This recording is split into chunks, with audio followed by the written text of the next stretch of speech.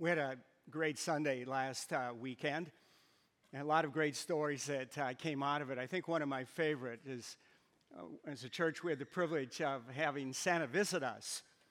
And one of the young children, Santa was having a conversation with him and asked him, not surprisingly, what he would like to have for Christmas.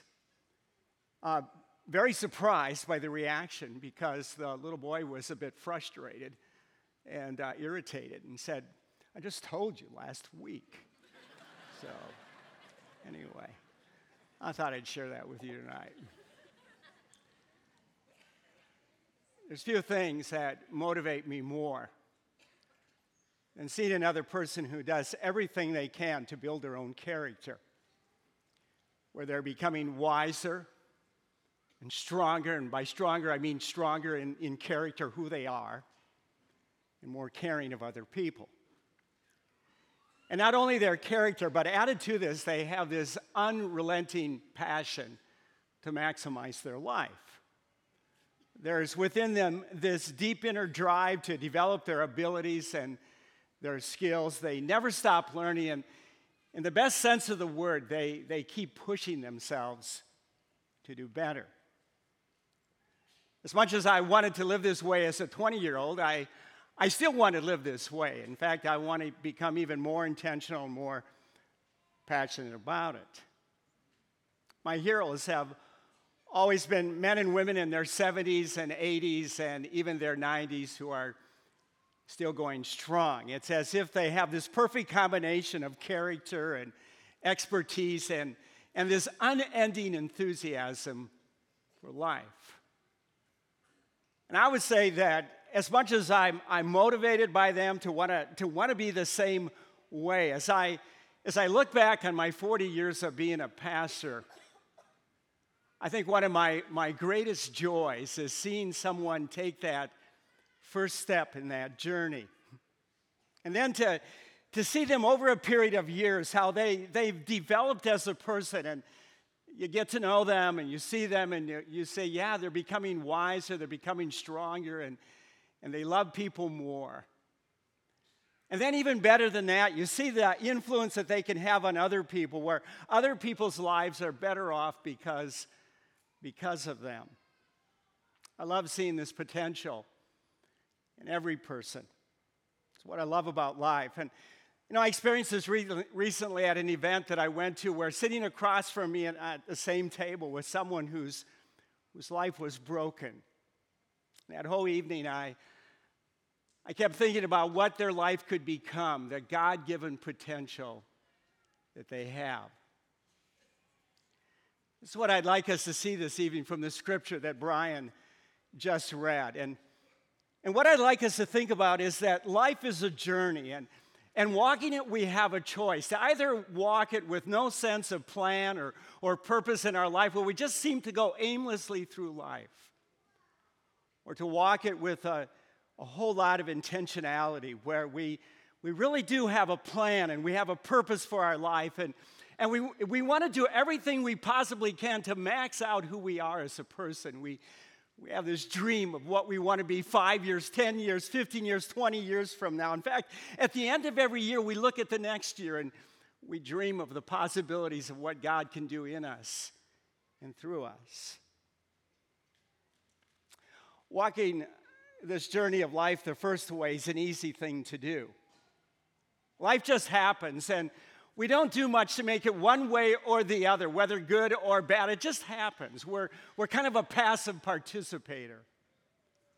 Walking it the second way, where we have purpose and we have plan to our life, when we want to make the most of our life, that takes courage. It takes courage to take the first step in that journey. It takes courage to keep on walking, taking one step after another throughout our life, persevering in that journey so that our journey ends well, our life ends well. This is what grabbed me this year as I read this story of these wise men who journeyed to see Jesus. These men were, I realized, not wise in name only. They were wise in what they did with their lives. I believe that these men made the most of their lives, especially their spiritual life. They wanted to maximize who they were and what God could do through them. They had a plan to make it happen, and they had the courage to take that first step and every step in this journey. There's one part of life I'm convinced intersects and impacts every other part of our life. It is that spiritual part, the relationship that we have with God. And what I'd like to do this evening is just think about this to these wise men. I'm guessing that we're all at different points in our spiritual journey. If you and I could talk, you might say, be honest with you, Steve, I really haven't thought a whole lot about my spiritual life. I really don't have any relationship with God. If you're here this evening and that's where you're at, I want to thank you for coming. And my hope is that you would consider this evening to take that first step in a relationship with God. Or it might be that you'd say, well, Steve, I started that journey years ago, but life sidetracked me. I had this picture of what I wanted to be and I wanted to accomplish, but I lost sight of it.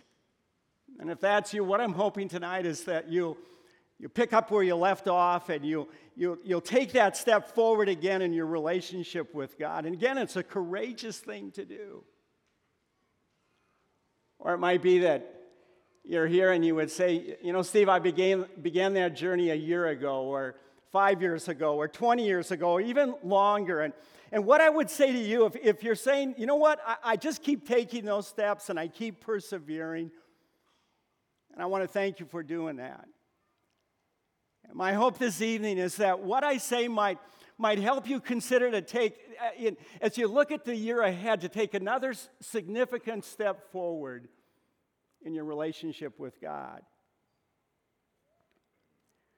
The song that Rob and his little troop of singers sang this evening, I got to tell you, that is something you could never get me to do, what they just did. So I'm glad that there are people that love to do that kind of stuff, and I would do a terrible job.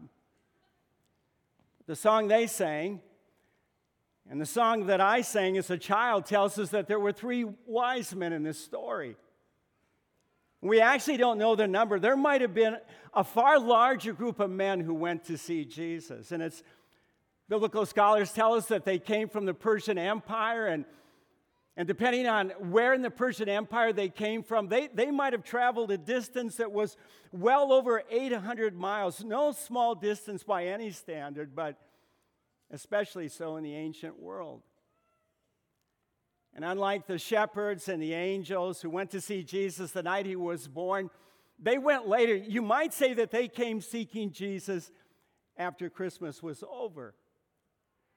We know this is true because when they arrived, Jesus was no longer a newborn infant. He was a young child, totally different word in the Greek to describe him.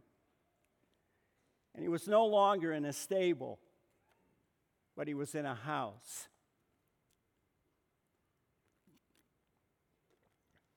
Read ancient history, and you discover that these men were astrologers, who in the world of that day were a mix of philosophers and spiritual leaders. So they were the ones that many people look for guidance in their every aspect of their lives, even the king of Persia. And so they had a lot of respect. They had a significant amount of influence and power over other people.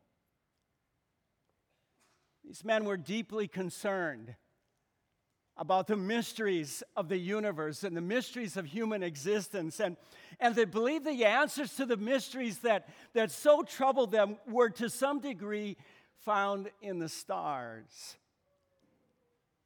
Once when they were looking into the stars and studying them, they saw something occur in the heavens that caused them to believe that the King of the Jews had been born. What they saw, nobody actually knows. It might have been the conjunction of the planet Jupiter and the planet Saturn that took place at that time, or it might have been a comet in the sky, or some people believe it was a supernatural light that God himself had created for that very moment that had the brightness of a star. Whatever it was, It motivated them to search for Jesus. Which might lead you to wonder, how is it possible for these men who lived in another country, who were a part of a religion that was very different from the religion of the Jewish people, how would they know about a king who would be born to the nation of Israel? Well, if you get into the story a little bit and imagine a little bit, I think it happened this way, that we know for a fact that there were men and women, Jewish men and women, who lived in the land of Persia, and what I believe happened is that they told others about their faith in a God who was very different from the God of the Persians. Unlike the gods that the Persians worshiped that were wicked and cruel and very impersonal, the God of the Jewish people was loving and kind and holy. He was a God who was very much personal. And I believe that these wise men would have heard about this God. And I'm convinced that it got them wondering if they were worshiping the right gods. And as much as any one of us today, they were asking questions, the same questions we ask about God and life's purpose and eternity. And from these verses in Matthew's gospel, we know that they heard about this king that God had promised to the nation of Israel, a king who would come and once again make their nation into a great nation. These wise men are reminders to us today of all the prophecies given in the Old Testament about Christ's birth, including a prophecy given by a prophet named Balaam before Israel even became a nation. A prophecy pointing to a star appearing in the heavens that would be a sign of Christ's birth.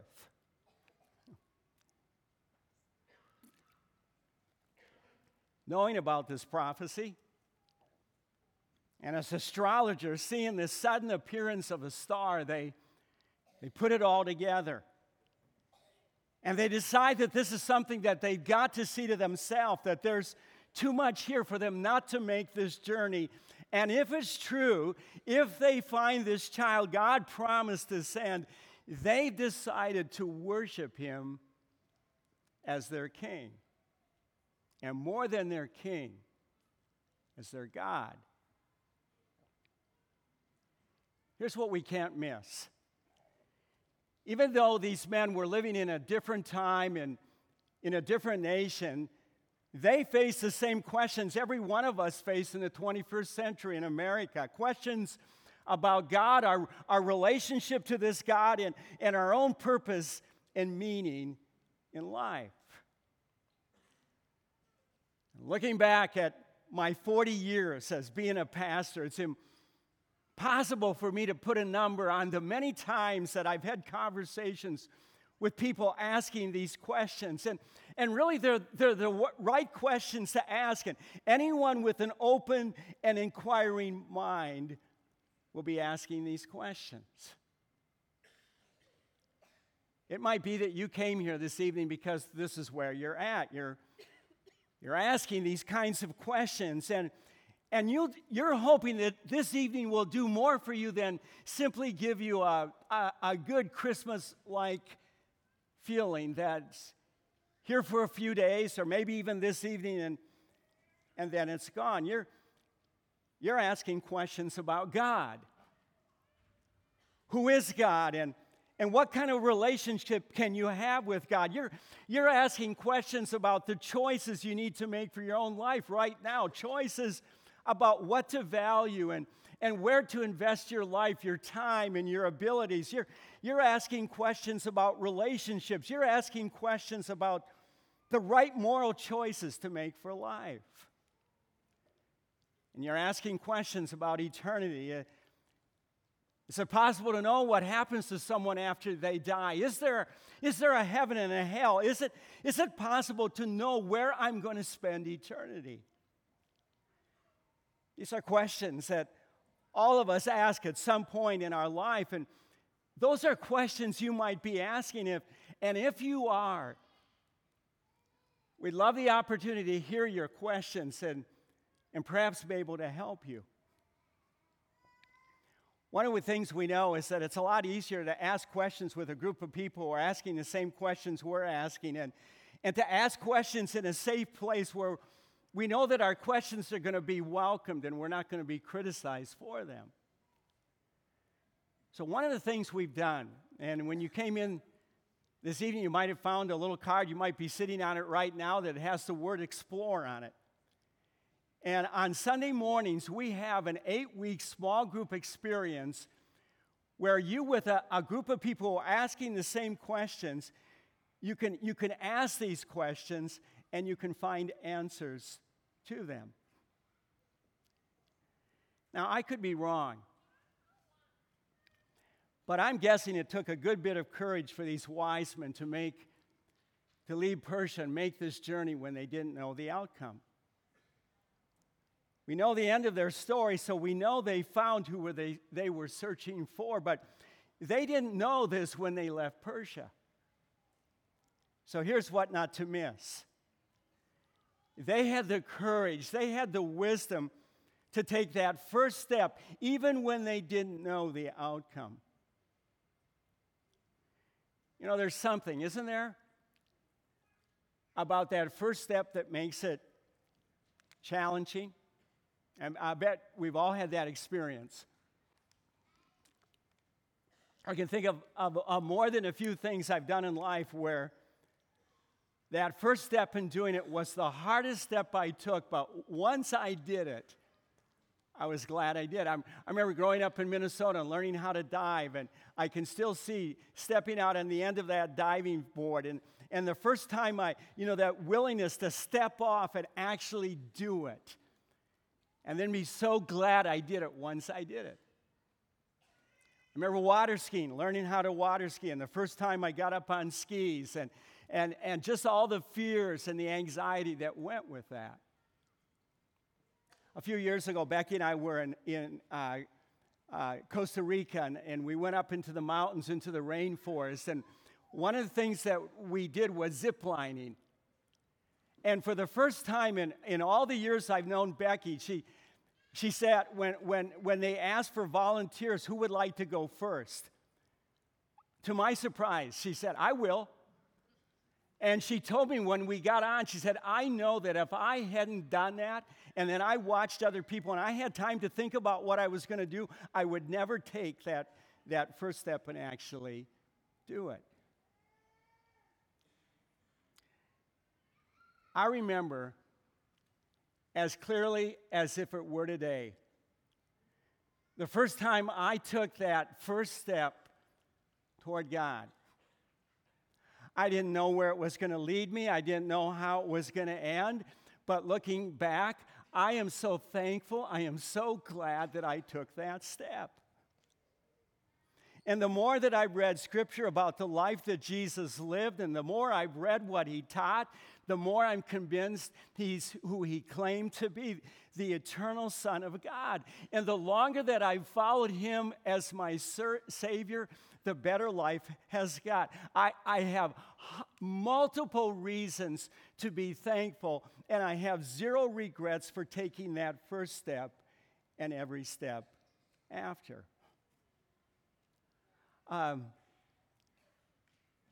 This story about these wise men is a great, true story. It's fun to see how they went to Jerusalem expecting what anyone would expect, that the king of Israel would be born in its capital city. Better yet, when they asked where to go, and when they were told, the answer they were given was based on a prophecy given by the prophet Micah, hundreds of years before Christ's birth, predicting exactly that He would be born in this little town of Bethlehem. And best of all, to see how it ended for these men. They found Jesus, and when they did, they knew they found God's Son. I'm convinced they knew this. It's why they fell to their knees and worshiped Him. It's why they opened their treasures and joyfully gave each one to Him. This is what happens when you understand that Jesus Christ is the eternal Son of God. the creator of this universe, the one who took on himself God's judgment for your sin and died for you on a cross, when you know who he is and what he did, you'll do the same thing these wise men did. You'll surrender to him, worship him, and you'll give him what you treasure most. You see, finding Jesus is a discovery of the holiness of God, which alone shows you your own sinfulness and your need of God's forgiveness. And it's also a discovery of God's love in sending his Son to be your Savior. See, the more you understand the greatness and the holiness and the love of God, the more you'll love him and serve him and give what you treasure most to him. Finding Jesus, it does have a beginning point. You do take that first step, but in a wonderful way. I got to tell you, it's a journey that never ends. You begin a lifetime of finding, of discovering the greatness of God and the holiness of God and the love of God. A lifetime of taking one step after another, trusting your life to Jesus, trusting to him everything you treasure the most. This is what Christmas is all about. God gave his Son, the one he treasured the most, to be your Savior. I'm convinced these wise men understood this, and it's why they worshiped Jesus and gave him their treasures. You know, sometimes when a story becomes so familiar to us and we've heard it so many times, it almost loses its ability to communicate to us, because we've read it so often that we think we know everything about it. And then when we have the opportunity to look at it, it's as if God can't speak to us, because we say to ourselves, well, I've heard that story so many times. I know exactly what it means. I've read that story so many times. As a child, you know, I was one of those unfortunate children that was chosen to be one of three who would sing We Three Kings of Orient Are. Absolutely, horrible events in my life as a child. Got over it. But, it's so familiar. Every year, how many sermons I've done on it, I have no idea. 40 years of ministry. But it's really something when you can pick up God's word and it can speak to you in a moment. And that's really what happened to me this year, because as I looked at that, I really tried to put myself right where these men were and what it must have meant for them. Because what they set out doing, it was a whole new world for them. It was everything different. I mean, they had grown up learning about all these gods of the Persians. They had worshiped those gods themselves. They thought all the answers for life were found in the stars.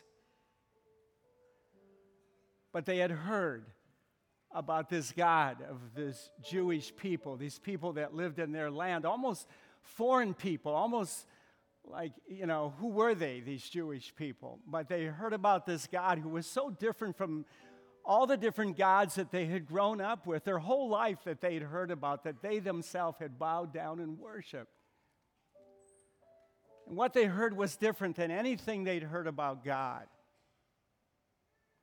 Instead of God being impersonal, a God to be afraid of, a God to fear, a God who was as wicked as they were themselves, the God that they heard about was a holy God, believe it or not, a loving God, a God who really cared for them. And as I read that this year and I thought about it, I thought,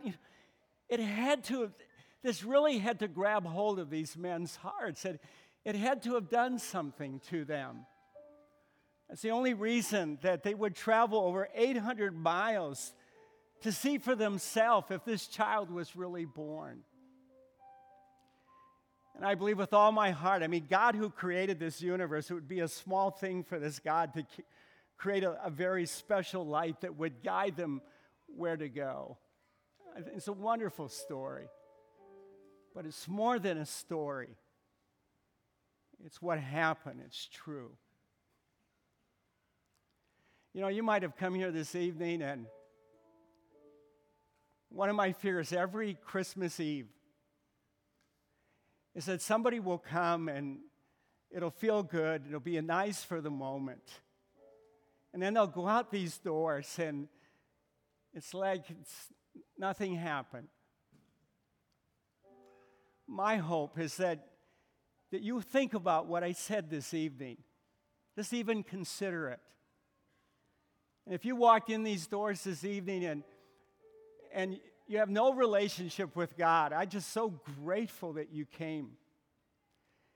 And my hope is that you would consider, just as you look into the year ahead, to just take one step forward in seeking to understand who God is. And if you could have a relationship with this God.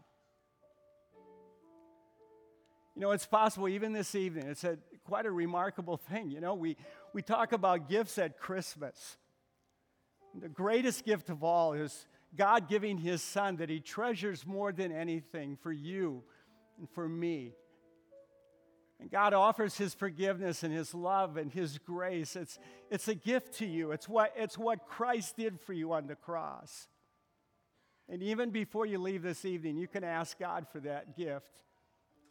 And tell God that you need His forgiveness. You're a sinner and you need His grace and His love.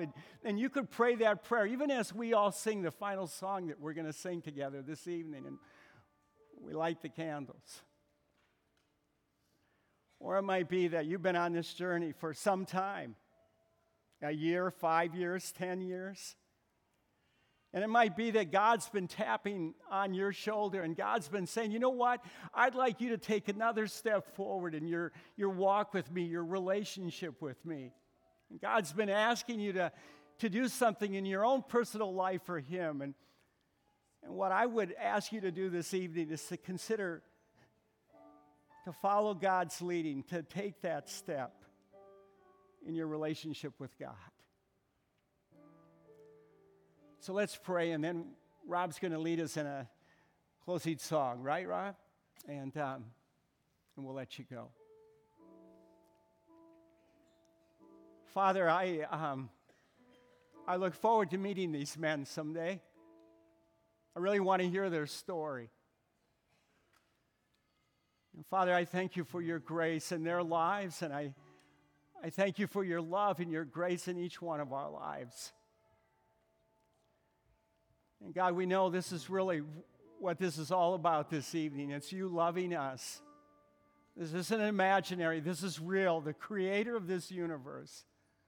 That God, you love us, and you love us so much that you sent your Son to be our Savior.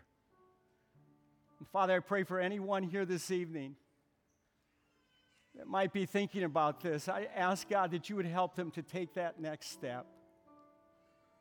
And for all of us, Father, that we would just take that next step in our relationship with you and follow you. In Christ's name, amen.